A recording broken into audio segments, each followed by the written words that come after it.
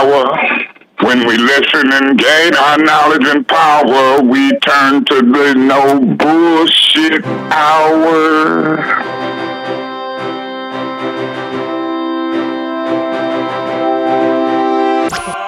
No bullshit.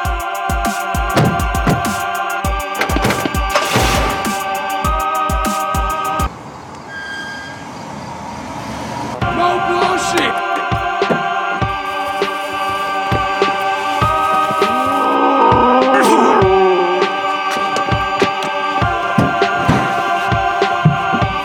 No bullshit.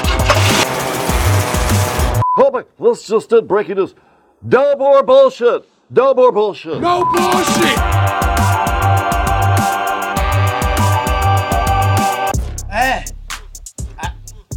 You know what? What? I got PTSD. The whole 20 years is coming back to me. A whole 20-year sweep. Probably the most consequential time in American history, and I know every generation says that. But if you look what's going on and where we're going with the money and the world order and what's going on in Afghanistan, I don't know where I've been in 20 years. I just feel like a dusty old man. I tried hardest. So look, here's the thing. Turn it off. If you don't like what I'm saying, I'm not gonna fucking argue with you. You can go away. I'm trying to give you the truth. Do with it what you will. I'm not picking a side. We try to do our work, do we not, Karen? We try very hard, Charlie. Very much so. There's so much shit going on, and it's coming out of here. And if you're a Democrat and you don't like it, take a walk. If you're a Republican, you don't like it, take a walk. Take a walk. Or you can hang out. Maybe get something. I'm not telling you how to think. I'm just trying to give you real people, real facts. What did I tell you 8 weeks ago, folks? Remember, this is the only place, my brothers and sisters, anywhere in this world that's been trying to remember the beginning of the last 20 years, 9/11. Us. What did we tell you 8 weeks ago? Biden wants to pull out of Afghanistan, so he's got some pictures to tweet for the 20th anniversary. And what did we say? It ain't gonna end up well. Not good timing. Why didn't you tell Biden?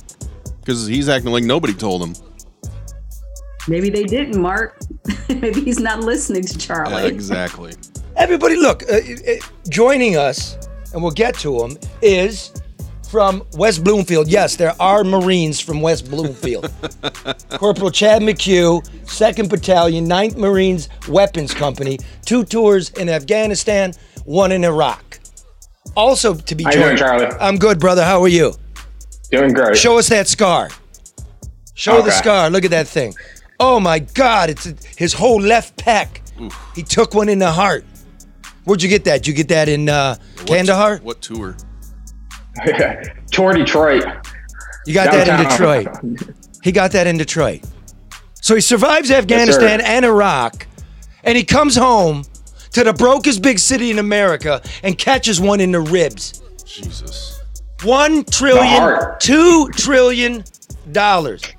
2,500 American service people dead, 4,500 wounded, not to mention the thousands of Afghani civilians and soldiers. $2 trillion. And we got nothing here. Wake up. Also, to be joining us is a dear, dear friend of mine. Right, let me give you this bio. Listen to this. David Rode is the online news director for the New Yorker magazine. It's a pretty big deal.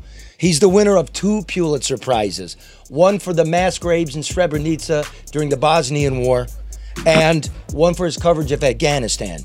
He was kidnapped by the Taliban in 2008 and held for ransom for 7 months until he escaped one night. He'll be joining us, but right now, he's on the phone trying to get his brother out of Afghanistan, a fellow journalist and interpreter who was with him and also was abducted, who became an American citizen. He heard Biden saying we're pulling out. He went back to go get the rest of his family, and now he can't get out. How could we let such a thing be? And he's a citizen. He's a U.S. citizen. Wow. What are we doing? And if you're not angry about, if you're not humiliated about it, you should be. Yeah. It's an embarrassment. Man, it's a human crisis.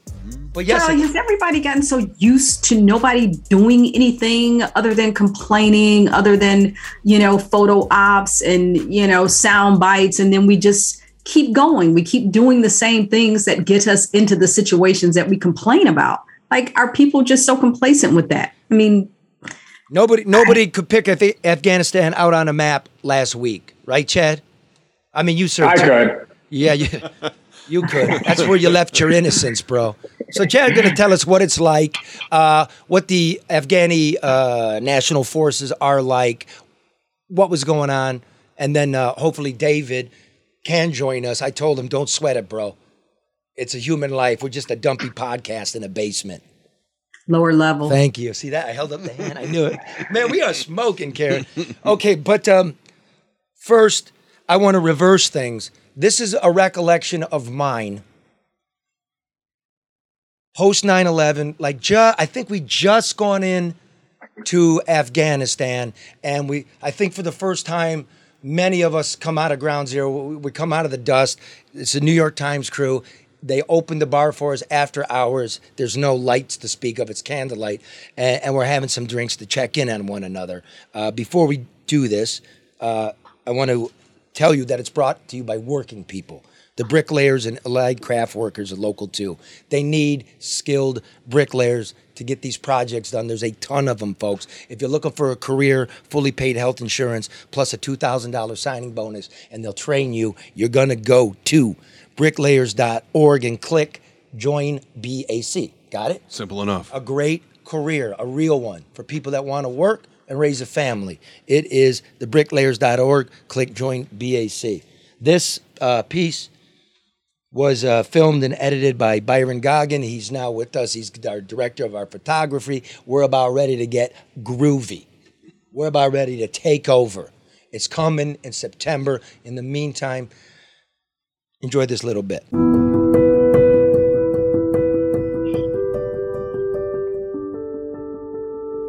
We're sitting in a bar, and it had to be past midnight. Subdued. We had just gone into Afghanistan. And I had gone up to Times Square to enlist in the Marines. My father was in Nam, my brother was in Korea, my grandfather was in World War II. This was my neighborhood. And I was 36 years old, and the recruiter said, you're gonna have to get a note from your congressman. You're 1 year too old. Try the Army. I ended up going to Iraq with the Marines. Felt it my duty. But I remember sitting in this bar, and a guy's telling me, one of these New York Times guys, they're different than us Detroit guys, those New York guys. He said, I wouldn't go. And I said, did your grandfather go to World War II? He goes, yeah. I said, you got any relatives that went to Vietnam? He said, yeah. And I said, they hit your neighborhood? And you wouldn't go. And I don't hate. I thought I'm a coward. I don't know if that's right or wrong, but I did. And I don't know if it's right or wrong, but I still do. I still do. And so, let me just start out, Chad. You have my deepest respect, man. Thank you, sir. You don't have to call me sir, man. You can call me Sergeant Major. You can call me Major Hard-On. Got you, Charlie. You can call me Captain Crunch, okay? General Dynamics.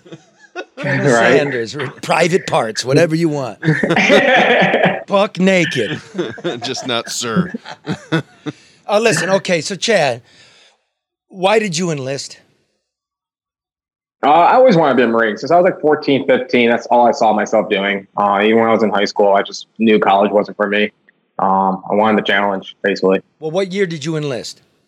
2006. So you knew this was like Abu Ghraib, this is like improvised explosive devices. This is when everything's going bad, and you're signing up to go over there. Yeah. And you didn't waver at all. No, actually, even for my to go out to Afghanistan, my unit I was with was not going to deploy for a while, so they were going to send me to the beach and be a lifeguard on base. So I switched units. I was going to Afghanistan. Just talked to someone and say who's going to Afghanistan next, and sign me up. Wow. So let's get to it, dude. I don't know how to say this. It's all backwards. It's not the proper way to do an interview, but I can't help it. Looking at these images from this week, do you feel it was a waste? 100%. A lot of veterans I've been talking to, a lot of my friends I still talk to, we feel betrayed, lied to,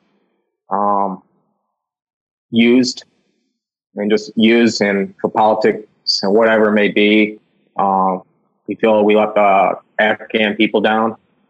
There's so many good people over there, and they did want to help us, or they just wanted, to live in peace. So I feel bad for those people. You got all the guys. You just put your blood and sweat into a country, and you truly believe in the mission that you're being told, and it was basically all a big lie. But you kind of knew that when you were there, didn't you? I mean, when you yes, 100%. I would even joke around, and Afghan Army would have like one of our 50 cals, and I would go, "Oh, that's a nice 50 cal. It's going to be shooting at my kids in 20 years." I knew it then. Yeah. And I was correct. Just got to go back in there. So that 50 cal I was talking about is going to probably be shooting at one of our kids down the road. Who is the Iraqi National Army? I mean, you guys trained them. You were out with them. Like, where did they recruit these guys? And how they laid down in like a second. They evaporated. Afghan. Where'd they, what'd I say? Yeah, Iraqi. That's I'm sorry, We man. knew what you meant. I got PTSD. I fucking do. We got you. So basically, the Afghan Army is the Taliban's rejects. So a lot of them will try to join the Taliban, and the Taliban will say, "No, you are a shithead. We don't want you." Or they are every tribe has like an outcast or a shithead, likes to do drugs, likes to just be a shithead. And so they can't get a job in their tribe, so they join the army. And they just get high all day long. I mean, they were basically high 90% of the time. We go on foot patrols. They would take weed plants out of the ground and try to carry back to base so they can get high on base. Around a bunch of weapons and whatnot. They get high on heroin. You name it. They just want to get high. Super lazy, beyond lazy. You couldn't rely on them for anything. They would literally plant IEDs 20 yards from where they were supposed to be watching. That's not even a joke. Like literally 20 yards, IEDs were being planted where they were supposed to be standing post, and they would just sleep on post. So this crack army that we spent trillions on, the ones that the president and the chiefs of staff were telling us they're ready. If they had talked to Corporal McHugh, they'd know they're a bunch of shitheads and they're going to fall in about 5 minutes. Oh, they knew. They were just lying to us. Well, why would the generals, they all knew. Why would they lie to us, dude? You got to ask them that question. I'm asking you. You were there. That's your culture, your people. To make us believe that we're winning the war, and it was all meant for something. And we're going to be able to stay there forever and whatnot, or have an ally in that region. And that fell in a week. So what was your takeaway on the ultimate goal? I mean, if the original idea was starting to fall apart, what did you think was the whole purpose behind this?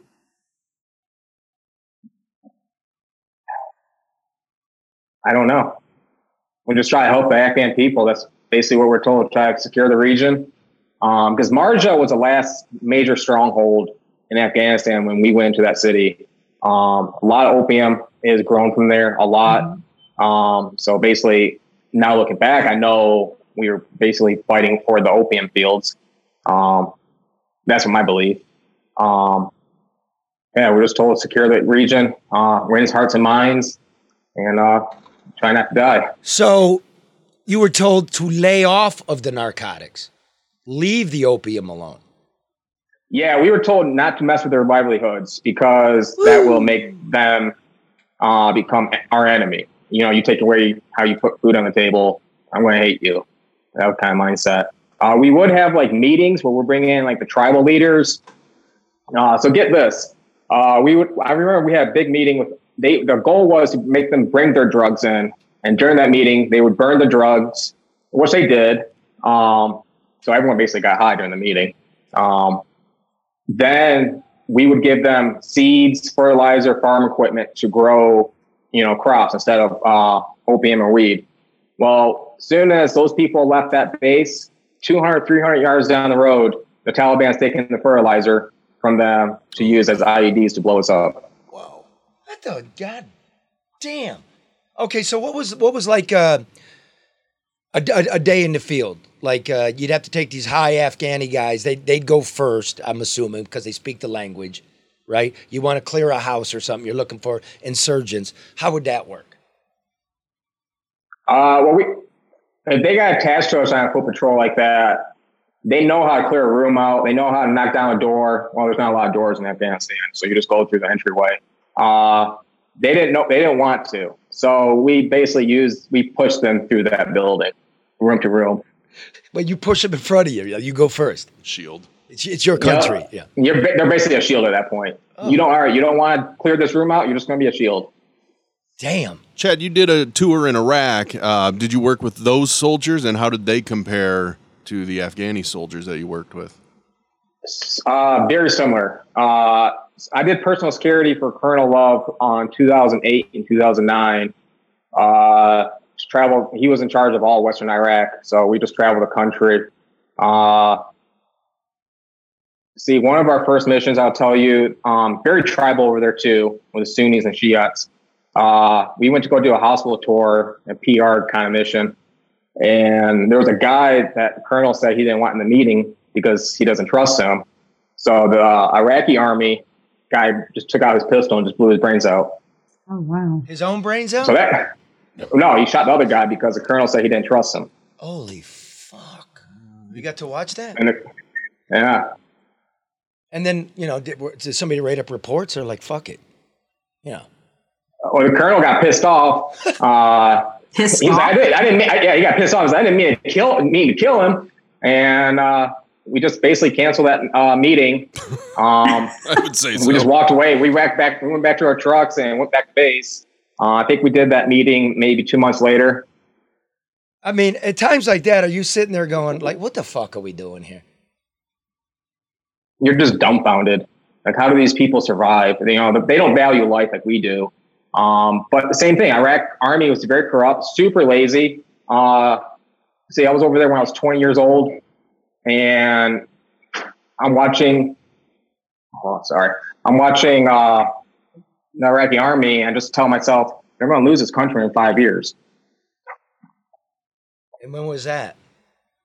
That was 2010. You were like 6 years off. Yeah.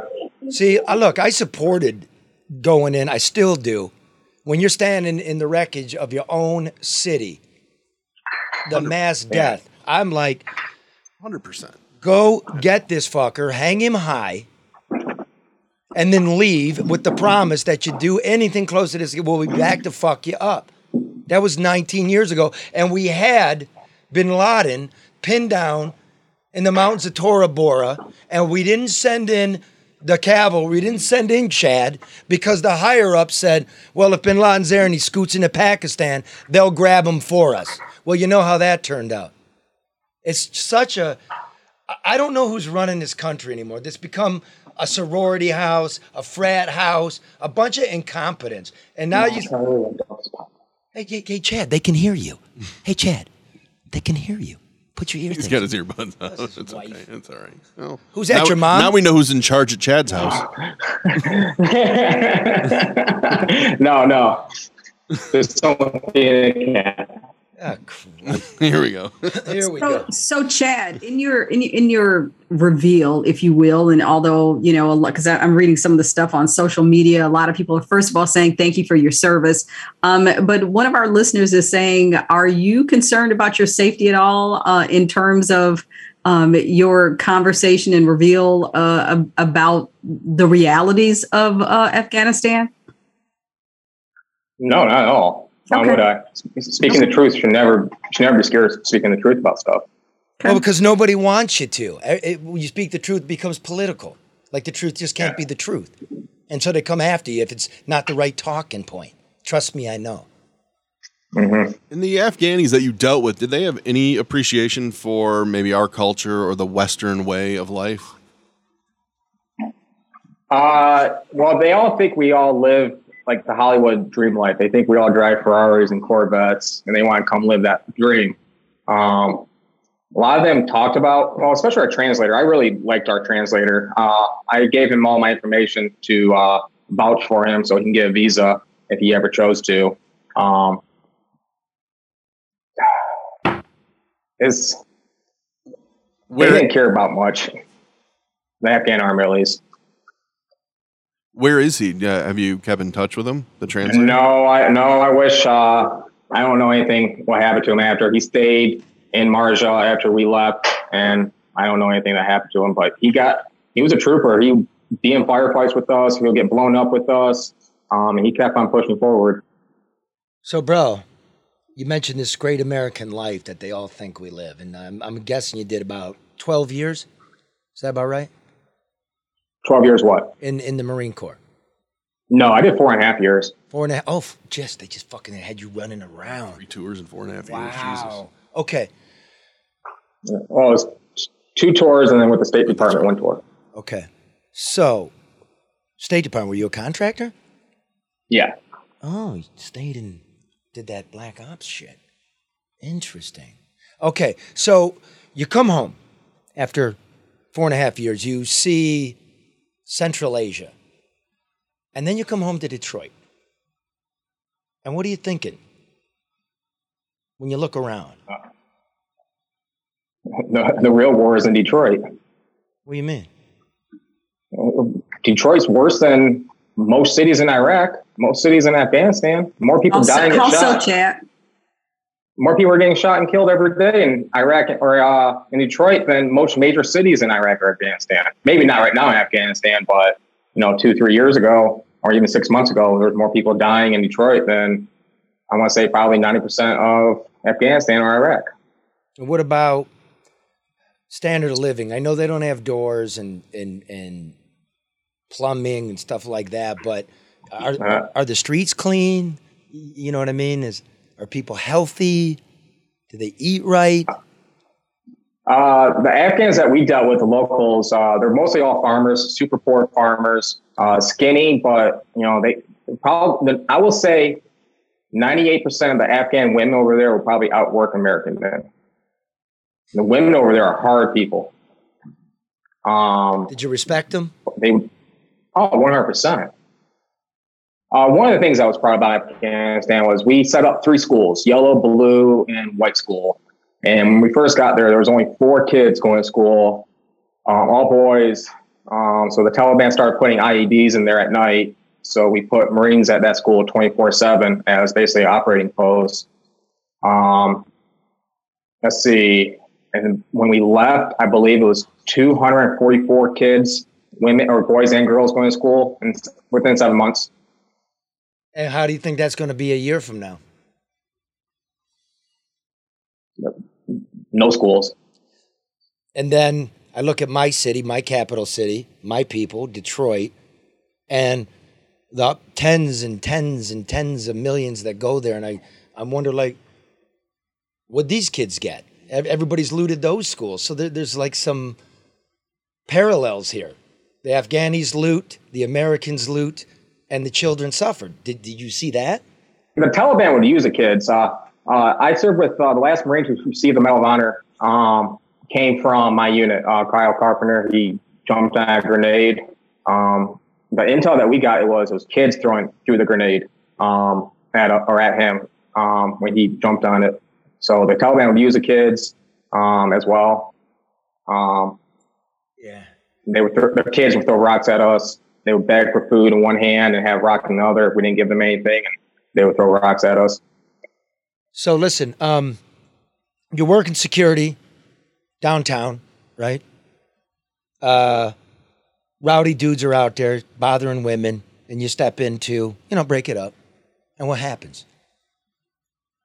I basically kicked him out, and then he went behind the door, got a knife ready, came back around, spit in my face. I knocked out his one friend, lined up with him, and that's when he stabbed me in my heart. And I kind of kept on fighting him for a second. That's when I realized I was stabbed. And then there was cops on the other side of the restaurant and put me in the back of the cop car and got me to Detroit Receiving. And how are you doing? I'm doing great. I'm glad. Physically, mentally. Emotionally? Say again? Emotionally? And we all have our emotional problems. What happened? Did they catch him? Did they prosecute the stabber? Yeah, he just got sentenced. They caught him within 35 minutes. They sentenced him, I want to say 3 months ago, and he got 7.5 to 15 years. David Galls is his name. As a victim, are you satisfied with that sentence? No. Yeah, it seems awfully lenient. For attempted murder, murder, if he did that on the other side of 8 Mile, he'd be looking at 15 to 25 at least. Yeah, that's a great point. I mean, he did stab somebody in the heart. You. Yeah. So I had to drop out of college at Wayne State in my last semester, and then COVID hit. So now I'm doing HVAC. Yeah, but guess what? Be your own boss. Try the bricklayers.org, bro. Yeah, you do that. Right, those guys are crazy. I couldn't keep up with them. You hear that, boys? Hear that? 3 tours in the Middle East, stabbed in the heart, and he can't keep up with the bricklayers. The bricklayers, that's right. Chad, tell me if this those is guys are hard. Tell me if this isn't like an out of line question, but I mean, in terms of support for the government that you served, do you get the kind of support that you need? I mean, now that you're not active anymore. I mean, we hear a lot about people who've served. They come home and they're just like throwaways. Do you feel like the support is there? Could there be more? The VA in Detroit has a really good mental health program, and that's probably one of the few things they are good at. No, I try to avoid the VA. I find it very depressing. All they do is try to throw pills at you and not try to try to teach you how to live a clean lifestyle, eating food, working out still, because a lot of veterans don't take care of themselves after they get out. So they just, I think at one point they had me on like 12 different medications. Wow. And I just eventually stopped taking the medications and realized I was doing better without it than with it. What did we do? Send dudes over there with some spurious mission. They do their duty. They come back. They get stabbed. They're walking around on popsicle sticks. They're waiting 6 months, right, for a VA appointment where they give you a couple of fucking pills. We can't pay for it. What do we do? Let me do this. Let me give you the last word, man. Tell the government, tell the people the value of the fighting man and woman, and when should we send them? What should the criteria be when you're going to launch fucking ships?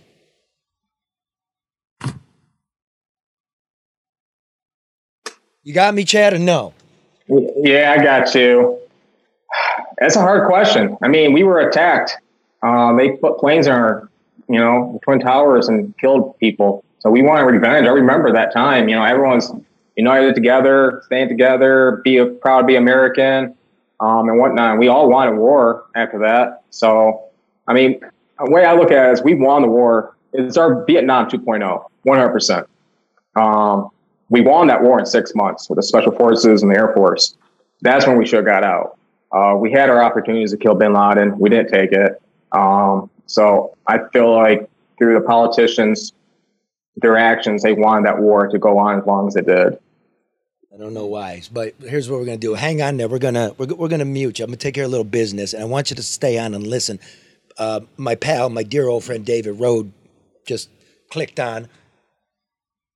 He's got a story to tell. Again, David Rode is I don't know what are you, the news director of the New York? Unmute yourself, man. Are you the news director of the New York? Who cares? Yeah, it doesn't matter. Yes, it does. It absolutely does. Multiple Pulitzer Prize winner, a badass, a foreign correspondent. I think he's decided not to do that anymore. He's kind of grown up and realized, I can't save the world. Yeah. Right? But he's trying to save a friend of his, and we'll get to that. Thanks for joining us, brother. As always, ladies and gentlemen, the No Bullshit News Hour is brought to you by American Coney Island, Detroit's oldest family-run restaurant and the birthplace of the famous Detroit Coney dog with chili, mustard, and Vidalia onions. Let me quickly tell you how this was invented. In 1917, 2.5 years before national prohibition, Michigan was the first state in the Union to ban alcohol. So Gus Karos, a Greek immigrant, gets the great idea, hey, why don't I turn my shoe shine shop into a speakeasy and a gambling den in the basement? Brilliant. So yes, it is America's first speakeasy. So people like to drink, they like to gamble, you don't want to get up. You remember the Earl of Sandwich? Yeah. What did Gus come up with? A hot dog with Greek chili, which is, there's no tomato in Greek chili. It's a meat sauce. Yeah. Some onions, some mustard, boom. History. So basically, the American Coney Island dog is America's version of the sandwich. It's the original, and it's located in the heart of Detroit at Lafayette and Michigan Avenue, and now they're open till 7. Hey. Right? All right. It's going. Yeah. Okay? Crawling out of it. Survived. And remember, American Coney Island dies, we all die because it's a cultural touchstone in America. Amen. And if you want a Coney dog, you go to American Coney Kit. 12 of these things that you get to prepare. They come with pack 'em, dry ice, anywhere in the United States. Go to coneyisland.com. And ADR Consultants. Yeah. Your shit fucked up? You need shit fixed? Everyone's is. Right? You're dealing with the government? You know what we should have done? I do this every week. What? You wanted to manage the withdrawal from Afghanistan. Call You Barry. want to plan, right? Logistics, communications, Yes. right? You call Technology. ADR Consultants, right? For the free consultation. You call Barry Allen Tuck, 248-318-9424. He'll get your people out. I'll put you in touch with him. No, David, he don't got that kind of juice. But they do everything from construction, management, demolition, rehabilitation, and owner representative services. ADR, they are honest, ethical, and smart. Give him a call. Yeah, thank you. Problem, give him a call.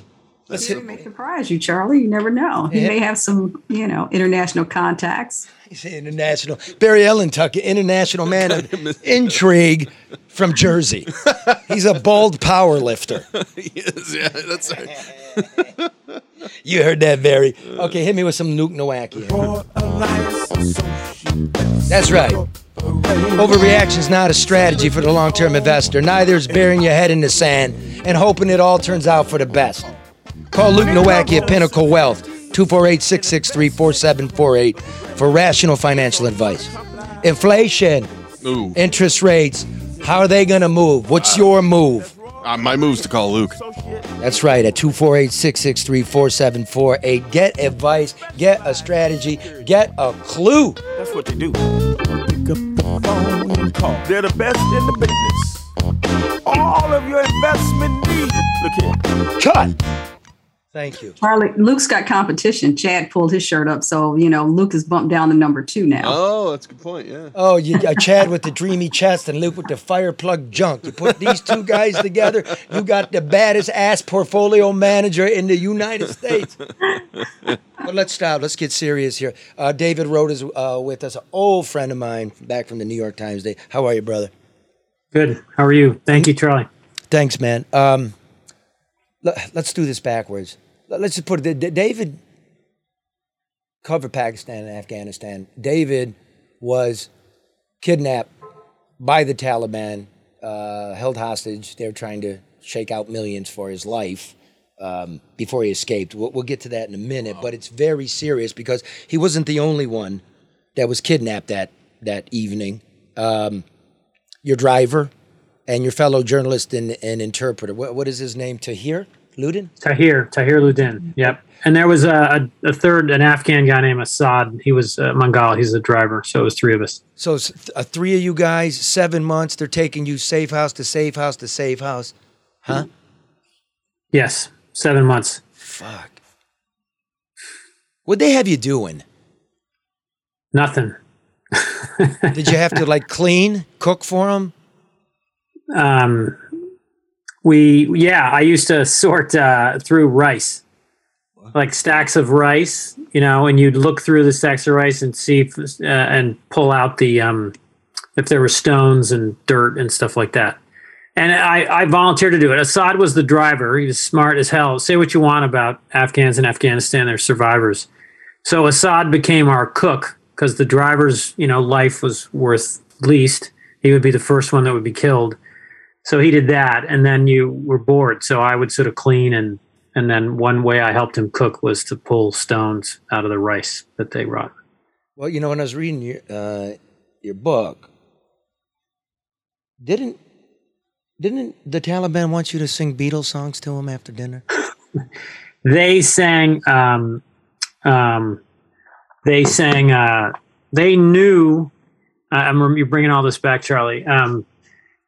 They knew the song "She Loves You." They just started singing it on their own one night. We were like sitting around with all these kind of Kalashnikovs sitting on the floor behind us, and we all sang it together. And the guards were mixed. Like there were guys that were really nasty who were like, "He's not a journalist; he's a spy." They made up shit. They're like, "Oh, I looked on the online, and he's a FBI interrogator," which was totally false. And then I didn't like that guard. But then there were other guards who were like, "We know you're a journalist, and we have to. It's our job to hold you here." And so anyway, humanity. We in all countries and communities, they are really good people and really bad people. And you got locked up with some bad ones, didn't you, brother? The Afghans were great. I mean, Tahir helped me escape eventually. Assad, to save his life. The driver, he ended up kind of cooperating with the guards because, again, he was worried that he was going to be the first one killed, and that was a way to stay alive. So Tahir helped me escape. He's the journalist, and then we had talked to Assad a couple times about escaping, and he told the guards we were thinking of it. So we went on our own at night and escaped. Assad got out a few weeks later, and I'm very proud of the fact that both of them, Tahir and Assad, have since come to the United States and are here and are safe. And they're citizens. Tahir is. Assad came much later. He's not a citizen yet. Now, you wrote this week, is Tahir in Afghanistan now and trapped? No. So Tahir is in Washington, but yes, here's the catch and the reason I'm here. Okay. His family, his wife and children are in Kabul. They're trapped. He just became a citizen. He brought some of his children over, but there's still some left. I'm not going to go into detail about the makeup of his family because they're in danger. He went there and was trying to bring them out. He applied for them to come in March, and the American government bureaucracy has been unable to process, bringing his wife and kids here. It is his legal right. He is a citizen of this country. And, he naturalized. He came here and he wanted to be a journalist. He ended up, driving for Uber and delivering Amazon packages. But he works his, off and pays his taxes. And he's a good, great addition to this country. So I'm very frustrated that, there was time to get them out and the government didn't move. And now they are trapped in Kabul. What can we do? What are you trying to do? I mean, it's not a good scene. They know who his wife and children are. So they got it's really just a chaotic mess at the airport. The U.S. troops have secured the airport. So they sent out an email message to Tahir saying you're a U.S. citizen, so your family should make their way to a certain gate at the airport. I'm not going to say which one. And so they all went there. And they had to go through Taliban checkpoints on the way to the airport. The Taliban did not recognize, who's, that was their father and husband who had helped me. So they get through there, they stop and they have to walk like a mile on foot. The Taliban are like shooting in the air. They're beating people. It's just really chaotic. You've seen all these videos. They make it to this gate that the U.S. Embassy told them to go to. They have this thing that's like a pass. The email said, this is a pass for the family of a U.S. citizen, and this will get you in at this gate. And the gate is closed. And there's like hundreds, maybe thousands of people lined up and waiting. And so they wait hours and hours and hours. And then we get through to somebody inside, and a translator calls them and says, go wait about a half a mile or a mile from the airport. And the translator says, I'll call you back and we're going to bring you in. We're going to wait and do it at night. So they go to this spot, and then there's another like 5 or 6 families sitting there waiting in this spot. I mean, they're all in cars, and then they wait, and the translator doesn't call, and they start calling this translator inside the airport, this translator with the Americans, and he stops taking their call. Oh, God. So the curfew happens, the Taliban curfew, they go back home. All their neighbors have seen them leave. You know, they were in hiding, but now they're in more danger because, you know, our government told them to go to the airport and the gate was closed. So put it, you're feeling, I know, this is fucking outrageous. Yes, this is. It is it's a shit show. An effing mess. It is an S show, whatever. Sorry, I know, you know, it doesn't matter in this show, but I'm just trying to. That's the name of my last book, a bestseller. It is a chaotic mess. Whatever. Maybe look, we should leave Afghanistan. We lost the war. We talk about that. It's fine. This could have been planned so much better. You know, he is an American citizen. We knew for months we were going to be out of there. We knew people would panic if the Taliban started advancing, and it's shocking how bad this is right now. The latest thing on CNN is that a flight hasn't taken off in 6 hours. Before that, all the U.S. military planes were like flying out. A lot of them were half empty. Yet they won't let people through the gates to get on the planes because they're afraid. And to be fair to the soldiers, first of all, sorry, I'll stop. But no, the first day there were not enough soldiers. There was like maybe 500. Another Afghan friend of mine was there on the first day. So, you know, there was this talk of 5,000 soldiers, but, you know, there were 500 of them, it looked like to him, and they were afraid of getting overrun, you know, by the Afghans.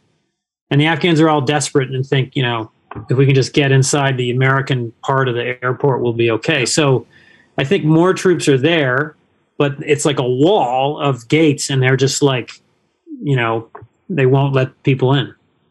And the British are going out into Kabul and getting their citizens and bringing them into the airport. But, you know, our commanders, our military commanders are real cautious, you know, American casualties, American lives. And I get that. And that's right. That should take priority. But this is not working. No, David, no, because just on the screen you can see them. Men like Chad McHugh are willing to do that. The troops are willing to do that because that's why they enlisted. Yes. This administration, the prior administration, the one before that, and the one before that is fucking amateur hour in this country. You must agree. Do you? There are folks that are retired. There are former folks who you know went back and working on aid projects. I don't know if Chad knows anybody who does this, but there's people trying to help. Some of them are former military. Some of them they just worked in development. Some of them like. What's amazing is that the private effort that's being made to try to get charter planes in there. The New York Times, you know, got 120 people through the gate. These are all Afghans, you know, not Americans. And that's the right thing to do. Time out. The New York fucking Times. My family, but you know, a lot of pansies in there. They're not taking knives in the chest like Chad and surviving it. They're getting 130 people out that worked with them, and the fucking United States military can't get the people out? Well, they're just trying to control who gets in. And so it took them 3 days and multiple attempts, and then they were able to somehow reach somebody, and they said, okay, you get to bring your group in. Here's some cash. Yeah. There aren't enough troops. Like, you know, we're going to stay through August 31st. Like, if we're going to promise to bring out at least U.S. citizens, there's 300,000 Afghans who worked on various projects, the whole civilian effort, agriculture, you know, healthcare, schools, and they all like signed on to the American effort. It's been 20 years. So that's an estimate from one group that there's 300,000. They're not citizens, but they're people who worked as translators with U.S. soldiers. Again, you know, built schools, did all this stuff around the country. And those are the people that you're seeing kind of throng the airport. Do you feel like this whole thing was rushed because the administration and the comms crew decided they wanted some groovy pictures for Facebook and Twitter on the anniversary of 9/11? Yeah. I mean, yeah. I don't know, but yeah. Yeah. Let's be honest here. We got and look, just again, we have like incredible logistic abilities. So when South Vietnam was falling, Gerald Ford, people yelled and screamed and he agreed. So we evacuated 130,000 South Vietnamese to Guam by boat and by air, just an all-out massive logistics effort. And so people starting in Biden made the announcement in April. So in May, people are saying, we got it. We need to do the Guam option and just bring them to a military base somewhere. Don't have to bring them in the U.S. You can vet them on the military base, and just save those lives. And that now maybe it's an option, but for months that was never considered. Yeah. We moved until Kabul fell. We'd moved 2,000 people in the 4 months. Oh my God! Biden made the announcement. It's a joke. What we could do is we could charter Aeromexico, pick them up. No. Next, so guess which countries are agreeing to take Afghans who don't even have, some of them, they just have local IDs. They don't even have passports. They haven't left the country. Ooh. Mexico has offered to take Afghans who don't have passports, don't have IDs, but they face a threat from the Taliban because they help the U.S. Macedonia has offered to take them, and we're, right. Anyway, so thank you. Well, you know what? Because here's the thing. Mexico will take them, put them on a bus, take them to Juarez, just, walk swim across the Rio and say, I'm here as a refugee. And it's a little circuitous. We should have just had a direct flight, but we're going to have to go to Mexico. The fuck is going on? David, I wanted to ask you said the British are going in to Kabul and getting their citizens out. Do they have any resistance from the Taliban while they're doing that? And I can't get over the fact that we can't do that to get people that are supposed to be out of there out. It's pretty fluid. I think they're doing they're going in Toyota Corolla station. There's a lot of Toyota Corollas there, but they're going very low key. Uh-huh. And I think they do have sort of agreements with the Taliban, or look, the Taliban are behaving. I can't tell, but they're at least trying. The more moderate Taliban are trying to behave well in these first few weeks because they want to be legitimate and they need aid money. Eventually they need international support. So this is a tremendous window right now where they would let this happen. But I just, I don't know if it's the specific commander on the ground in Kabul. And again, maybe they don't have enough troops, but we are being much more cautious than the Brits in terms of letting people onto the airport and going out and getting citizens out in the city. That's some pretty cool and deep analysis there. I want to go back to something you said. Did we really lose this war? Didn't we win a war and lost the mission? Well, we won. I mean, one quick historical thing. And Charlie and I talked about this, and I want Chad to talk because I was just a journalist there. But pop in, Chad. Hold on a second. Hold on, Chad. Unmute yourself, dude. Go ahead. Gotcha. Go ahead, David. I think we lost for two reasons. One is massive corruption among the Afghan government officials. I work with all these great young Afghans who want to be journalists, but they're not the whole country. And I was in the cities. The urban Afghans are very different, much more they want to be modern. They're I want my country to be like Turkey and Dubai. They love cell phones. They love, TV, everything. And then the countryside is much more conservative. But so anyway, a bunch of corrupt Afghan rulers blew it. And number two, a safe haven for the Taliban in Pakistan. I am biased. That's where I was held captive for 7 months. But Chad would have gone and killed all those guys if they hadn't run over the border in Pakistan. So for 20 years, the Taliban have been able to go into Pakistan whenever we want to pursue them and rest and wait and then come back in and carry out more attacks. The Afghans just took the North Viet Cong's playbook and used it for themselves with Cambodia hiding in there, and then same thing with Pakistan, just waiting us out. They knew it was a waiting game. And the Taliban was smart how they played this. So basically, we get into an area of the world we don't know and get fucking played. Basically, yeah. And we can you can have me back. I totally believe in American democracy. We must have elections. It's good we have elections every 2 years. But the way we fight the war was how to each administration or member of Congress was how do I win the next election?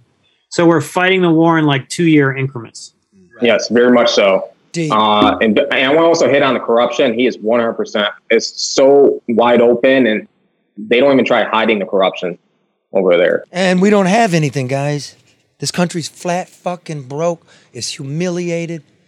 We don't trust our own elections. Remember when we went in there, it was Bush and Gore. Illegitimate stolen election. Then we have the Trump Russian collusion shit for a couple of years. Now we got Stop the Steal with Biden. We're not even believing in ourselves. It's been such a fucked up 20 years. And we better get our act together, because David, thank God you lived to have your own beautiful children. I have a child. What are we doing?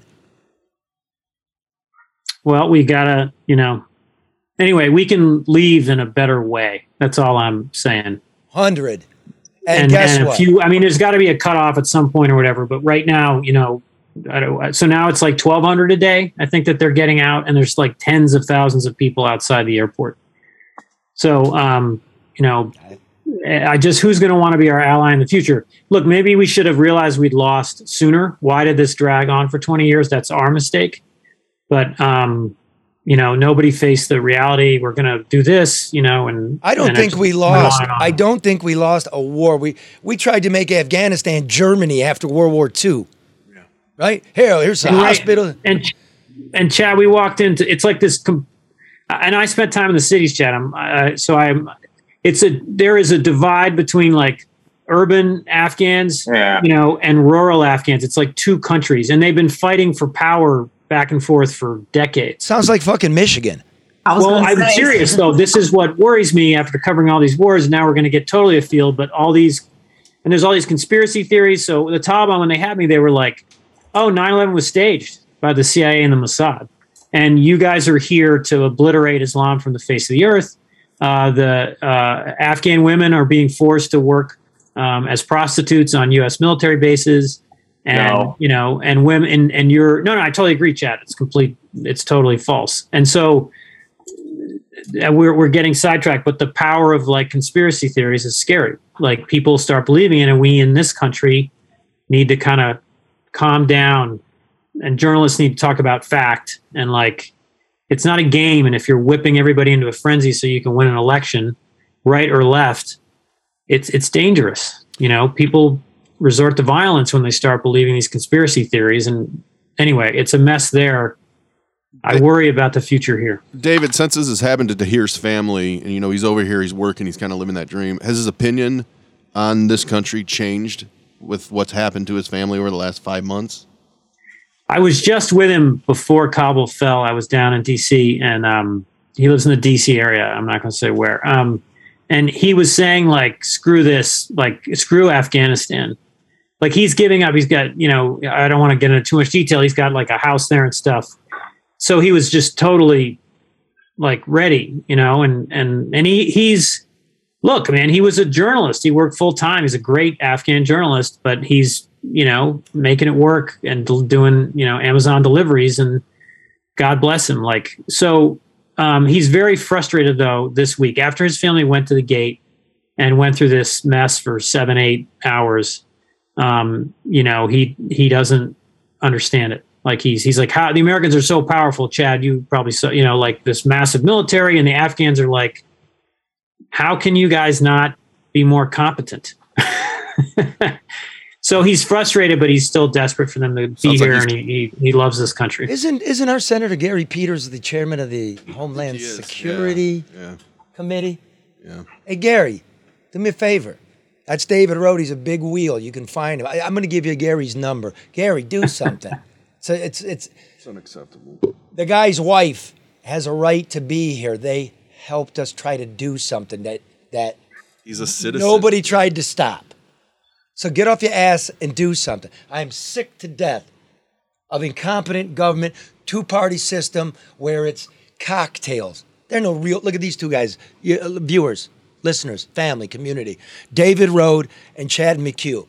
Real guys living real lives, doing real things for you. That's what we're trying to do. We're not left or right. Fix the fucking shit before thousands are dead. One last question, David. Chad, I don't know if you would know. Remember we pulled out on the Kurds on the Syrian-Turkish border? Remember? What happened to them? Those are the ones that looked after me when I first got into Iraq. I got a special place for them. What happened? They get slaughtered? No, I believe they're still holding their own in that little territory they have. That's right. Yeah, Chad, that's my sense too. They did get initially, way back in the first Gulf War, when Saddam Hussein was still in power, they came in and slaughtered the Kurds. But when everything fell apart after the invasion in 2003, they now have their own little kind of mini state in the north. No, right, remember, like Yes, couple years ago, Trump pulled out, said we're out of there. We're not holding the Turkish border. The Turks wanted to push them off. Well, they're trying to clear their own country with the Iraq government, so they're obviously getting pushback from the Iraq government because there's a bunch That's of oil not fields up happening. there. Because if there's one thing that everybody agrees with, Turkey, Syria, Iran, Iraq, is the Kurds are not getting shit. The biggest group of people in the world without a country. Don't forget, you know, I didn't know this either, folks. But you send me to public school, I work hard, and eventually I get to meet men and women like this that you're seeing. Karen and David and Chad, and I'm proud to know you, and I'm proud to be an American. Thanks, David. I'll give you a call later, all right? Okay. Thank you, guys. Proud to be an American, too. Yeah. Chad, we'll talk to you, bro. Thank you, Thank you, David. Chad. Thank you, Charlie. Thanks for having me. Yeah, man. Thanks for the stories. Be in touch. All right, have a good one, brother. Okay. Wow. Okay. Oh, that was good insight, Charlie. I mean, you get a perspective beyond the headlines and beyond the sound bites, you know, to hear from people who were there. And, you know, we're not just projecting or guessing about what the challenges are and what the problems continue to be. You hear what Chad said? He feels his whole time there was a waste. Yeah, that's crazy. So I mean, fuck. that's crazy. But I would bet that he's not the only one that feels that way. Oh, no. Right. Exactly. Let me just tell you about Hall Financial real quick. Okay. Hall Financial closes the majority of their loans in 8 business days or fewer. It's still a great time to refinance with interest rates back at record lows. Record lows. More than half of Hall Financial's loans don't require an appraisal. That's interesting, right? That saves you $750. Hall Financial is a company deeply rooted in philosophy, and that philosophy is service.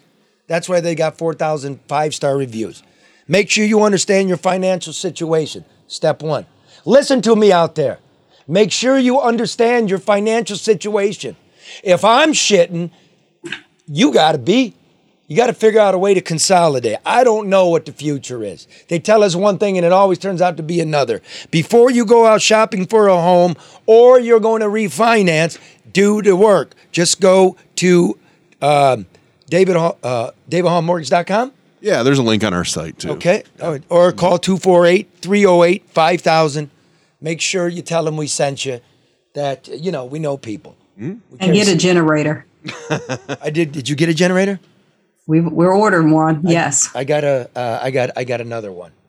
I'm just going to go to Karen's house. I got a bigger one, so my portable one I can take to my mom's and my brother's, because everybody's fucking power is going on. Yep. Yeah, and you know, again, these are people. These are not conspiracy theories, because all this stuff that people are saying is happening. The best thing you can do with your money, your home, is do what you can do with what you have to be prepared, because it doesn't look like we're getting out of this anytime soon. All right, let's do this. I want to leave you with my thoughts here, but I want to do a quick couple bits of news. Number one, the cop that we told you about, the one accused of raping a subordinate in Detroit, has been charged, right? I believe, I don't know. Yeah, he's been arraigned. Good. And now there'll be a press conference on Friday at 4:00. It's outrageous that something of this magnitude would be done Friday at 4:00. Where you bury news. Right? When the police department opens a basketball court, it's Tuesday at noon, so they can get everything they want. So here, it's no bullshit news, and there's more to this. Last night, I got my Freedom of Information. I asked for his name's Willie Duncan. He's lieutenant in the Auto Theft Task Force. I asked for his work record. I hear there's other stuff from the past that commanders knew about. If you're listening, media, you can just Freedom of Information Act, my Freedom of Information Act, and maybe you'll get it. Because if this thing's going, do the story, Charlie. Why not just wait till you do it and then repeat it as if it were their own? So the pressure. Look, you got to keep the pressure on the government to do the right things. There's a dude here, another piece of news. There's another piece of news. Remember our Director of Health and Human Services, Robert Gordon? Oh, yeah. The kind of incompetent one where you really didn't count nursing home deaths. Left with a nice little deal. You left with $155,000 in hush money. Remember that? Yep. It really didn't go well. Well, what's his new title? I got it here. He's been nominated. Yeah, here we go. He's been nominated to be the Assistant Secretary for Financial Resources with the United States Department of Health and Human Services. Ooh, so we got a promotion. He got a fucking promotion. But And a raise. Yeah, and a raise. Here's some more that I'm doing. I'm still working, folks. I don't care, Republican, Democrat, I don't care. Here's what I know. Freedom of information, this is very difficult because I don't have Microsoft Outlook. And now I got to buy Microsoft Outlook suite in order to read the government emails because they're making it real hard to figure out what they did. Remember those field hospitals? Yeah. TCF, Yep. Suburban Showcase? Why'd they close those?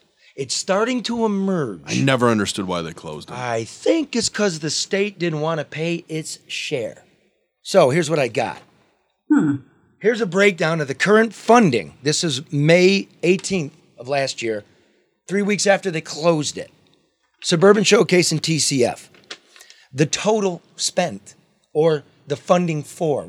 I have to lock it down because we're not bullshit. I don't know if they spent it or they had the money for it. I believe they spent it. $120 million. Holy crap. That is $0.12 billion. For what? To service 45 people who weren't acute. They were recovering, meaning we didn't have to use those nursing homes as, having your little COVID wing where they put the plastic up. That should have been the COVID wing. And they were ineffective. As you know, listening to this program, I went through the federal inspection reports. The feds actually showed up to these places. The state decided to do it virtually. Almost none of them worked. All of these hubs that Whitmer and Gordon had didn't have infection protocol. They did not work. And yet, we've got two facilities with state-of-the-art equipment, state-of-the-art HVAC, state-of-the-art decontamination, all the equipment in the world, and we used it for 45 people. Wow. Now, Auditor General of Michigan, get busy and do the death count in these nursing homes, and we'll revisit it. So this dude, Chuck on Facebook writes, okay, what? Okay, so lots of folks in nursing home got COVID and some died.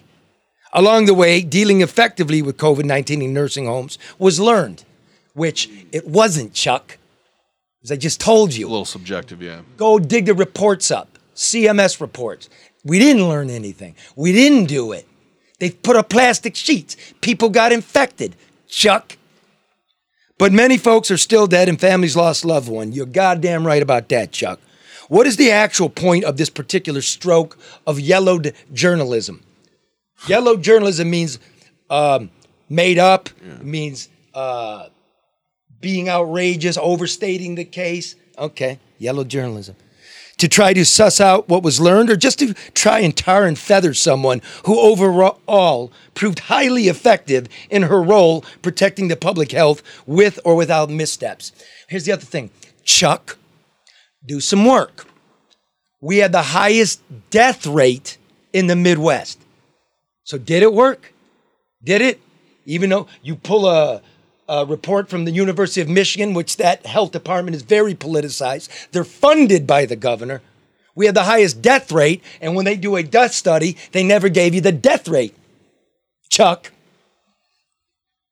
I just don't get it with you, man. You've always got some axe to grind. Here's the thing, Chuck. That's what reporters do. When things go right, great. That's how they're supposed to go. When they don't go right, you grind the axe. Chuck. The point seems to be nothing more than to grind an axe. I was a regular listener to your show before you went down this particular mean-spirited rabbit hole. No more. Bye-bye, Chuck.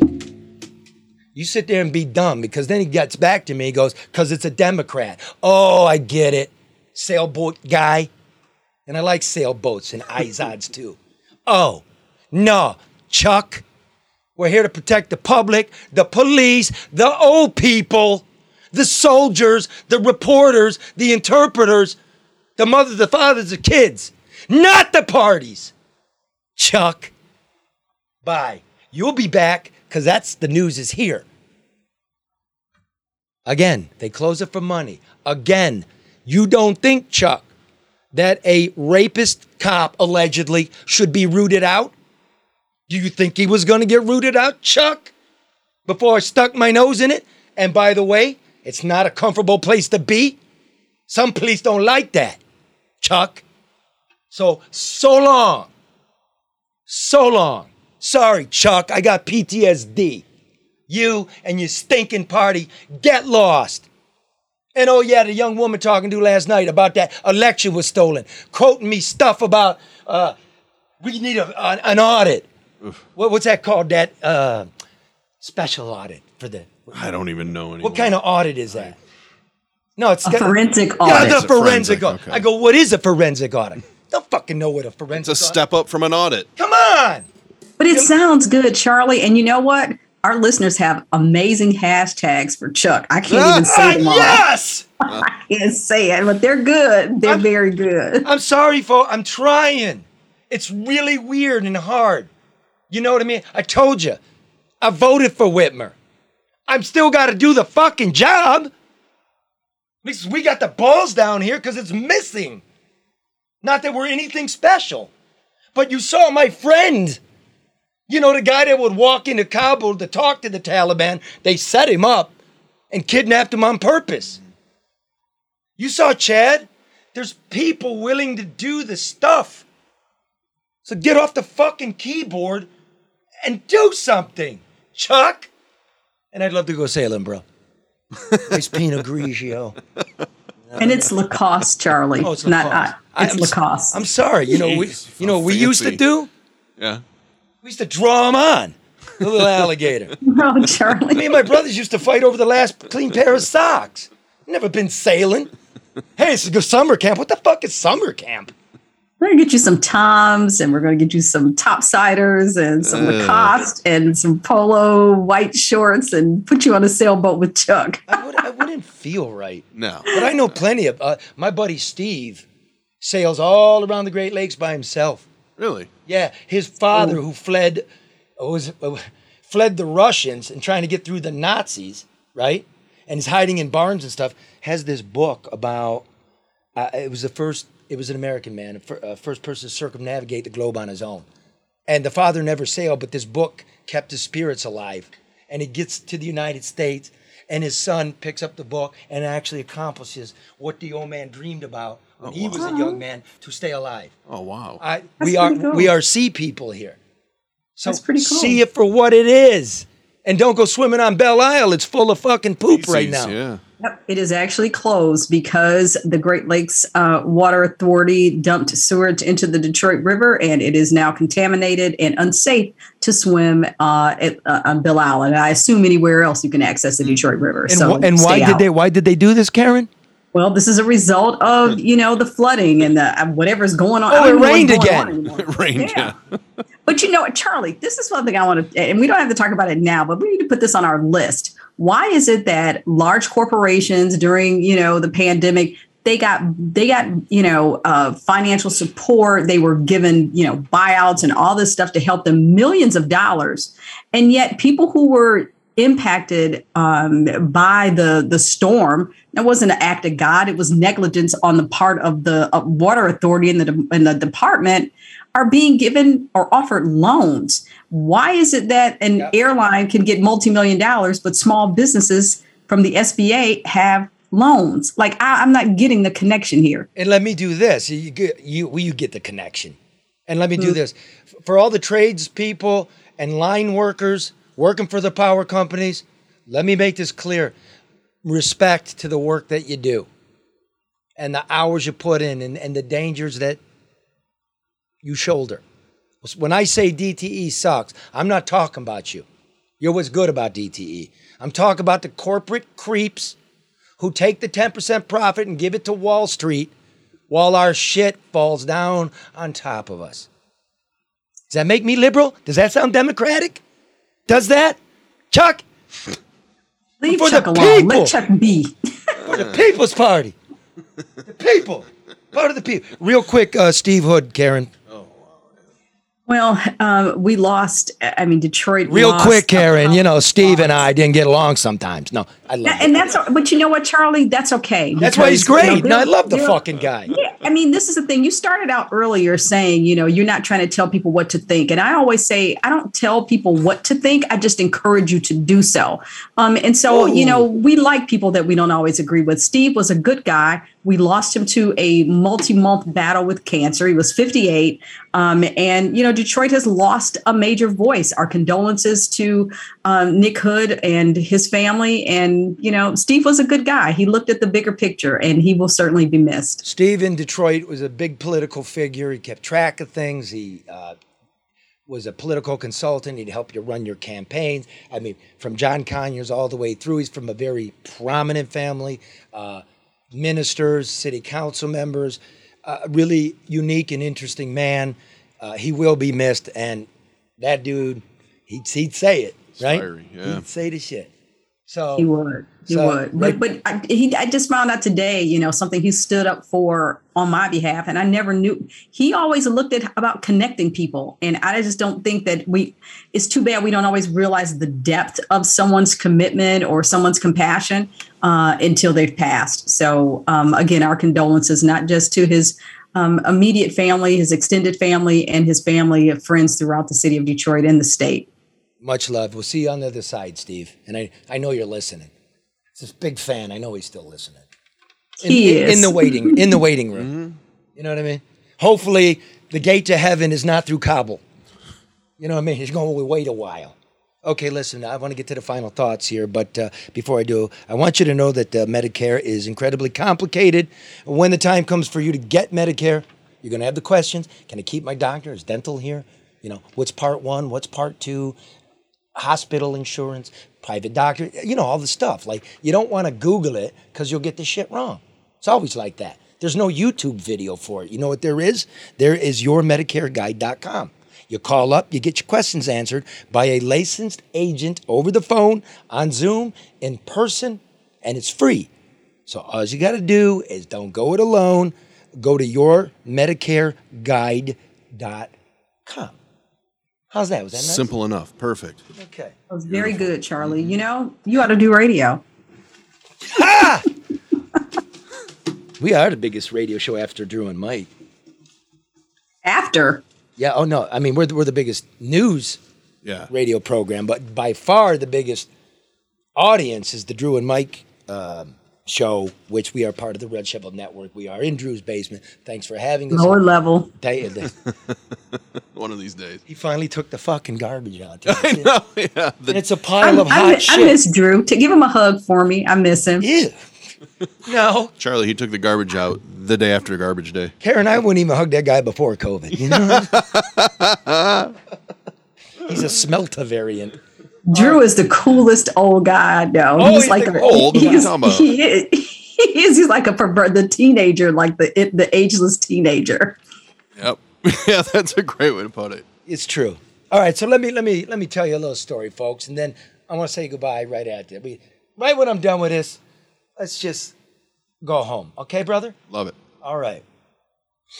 A random guy drinking a beer next to me leans over to show me some photographs of cargo containers stored in his garage on his phone, right? He says the boxes hold tens of thousands of rounds of armor-piercing ammunition. They're for war. That's what he says with all seriousness. He tells me he's a non-vet. What war, I ask? Against whom? Whoever wants to start it, he says flatly. Whoever wants to start it. The government? If that's who starts it. But didn't you take an oath, I ask? To protect the Constitution, he says. Not tyrants. So I look up from the pictures on his phone to the humiliating loop of images from Kabul up on the TV screen, and it all comes sweeping back to me. I know what happened to this guy. The last 20 years of American life happened to this guy. Collapse and incompetence happened to this guy. I think about the generation of greedy boobs who led us into this morass. I think of the newest generation of Americans who weren't yet born, a generation to whom we will leave little beyond neglect and debt. It was 20 years ago, next month, when Osama bin Laden and Al-Qaeda were creeping in the caves of Afghanistan, setting in motion the greatest mass murder in American history. September 11th, 2001. I was there. I'm still haunted by it. New York City was my home, my neighborhood, and my neighbors had been massacred. I wanted us to send troops to Afghanistan. I told you that. I wanted them to find bin Laden and hang him high. And then I wanted us to leave with the warning that you ever fuck with us again and we'll be back. That should have happened 19 years ago. That should have happened thousands of lives ago. That should have happened $1 trillion ago. President Biden knows that. Just as he knows the 20th anniversary is a few weeks away. He wanted to give us an anniversary present, and his comms team wanted to show some triumphant pictures that they could tweet. David Rowe told you that too. I'm not alone in that, right? Yeah. Except his people forgot to do the actual work. The Taliban is back in Kabul just in time for the 20th anniversary. Everybody seemed to know it was going to happen, but them. Think beyond the national humiliation. Instead, think about the thousands of Afghans who are likely to die at the hands of the Taliban for helping us, the Americans who neglected to get them out. That's not all that happened in 2001. George W. Bush took office after the Supreme Court settled the recount dispute in Florida in his favor over Al Gore. Remember that, the dangling chads? Remember it well. To this day, many people consider Bush's presidency to be a stolen one. And now that's become a national pastime. Trump and the Russian collusion freak show, followed by the stolen election mob at the U.S. Capitol. Can the great American experience survive if no one trusts in the vote? The guy sitting next to me with the armor-piercing bullets doesn't seem to think so. The enemy 20 years ago was Al-Qaeda. Today, our leaders tell us our new enemy is China, the world's manufacturing superpower. But it was 20 years ago that China was a rural backwater. That is, until 20 years ago, when our leaders in the United States Congress voted to normalize trade with the People's Republic. They're the same people in charge today. Biden, McConnell, Schumer, and Pelosi, just to name a few. Since 2001, the United States has lost 3.7 million jobs to China. We've been living on borrowed bread since that time. The federal debt has octupled in 20 years.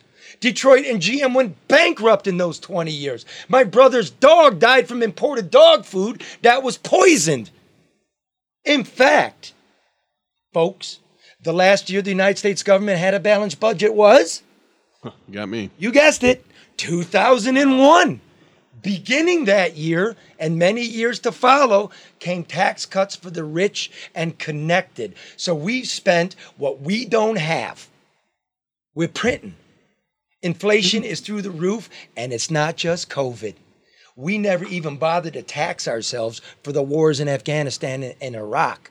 We borrowed it. $6 trillion later, we are broke. And our kids are screwed. You want to know who did get richer? The Mexican cartels. It was 20 years ago when I crossed the desert with a group of Mexican migrants into the United States, which was then the greatest wave of immigrants coming over the border in the history of the United States until last month. I was allowed to cross as a reporter, but only with the permission of the Sinaloa cartel, who control the human and narcotics trade in that area of Arizona then. I had to meet with them in a motel room, explain myself. When we went out to the desert, people were mustering in the Phragmites weeds in groups of hundreds to be led across the Mojave by a coyote. I remember a woman and her infant standing alone since the smugglers refused to move small children across. I don't think it likely the woman and her suckling ever made it. The desert is cruel, the plants vicious, the sun an enemy. Today, 20 years later, Mexico is a failed state and America is an incompetent one. And the border fully belongs to the cartels. Today, unaccompanied children are wholly welcomed by the cartels. They're profitable. Today, there are thousands of children living in outdoor detention facilities operated by the United States government. Yet again, yelling about that 2 years ago. We should be yelling about it now. So where have we gone in 20 years? Will somebody please tell me? Tell me, please, where are we aiming for in the next 20? Because I don't wish this for my daughter or yours. And I don't wish to see that vet going off to fight his next war against God knows who. With that, I love you. Try to stay together. And forgive us our trespasses. We're all just human. Next week, Karen. Thanks, Charlie. See ya. See ya. Bye, Mark. Talk to you, mannequin. Where's my fucking music?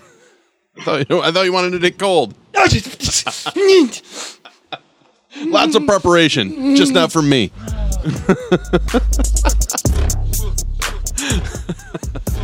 Yeah. Fix the shit. Bye now.